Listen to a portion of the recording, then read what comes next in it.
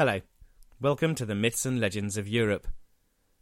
I've spent 70 or more chapters telling the full story of the legends of King Arthur and his knights, and the legend of Robin Hood of Sherwood.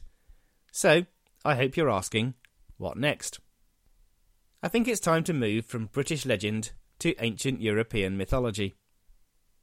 Those of you who listen to my other podcast, The Myths and History of Greece and Rome, will hopefully have enjoyed the retellings of the famous Greek myths that form the first 26 chapters of that podcast.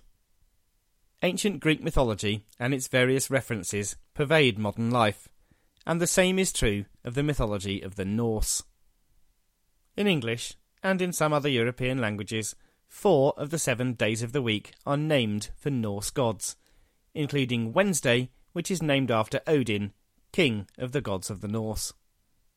And everyone has heard of Thor, mighty warrior and defender of the gods. This mythological figure has found himself hero of many a film or a computer game.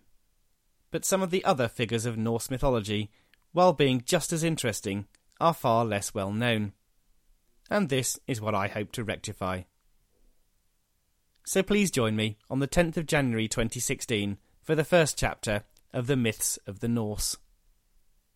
Until then, have a very Merry Christmas and a Happy New Year, and I'll speak to you next time.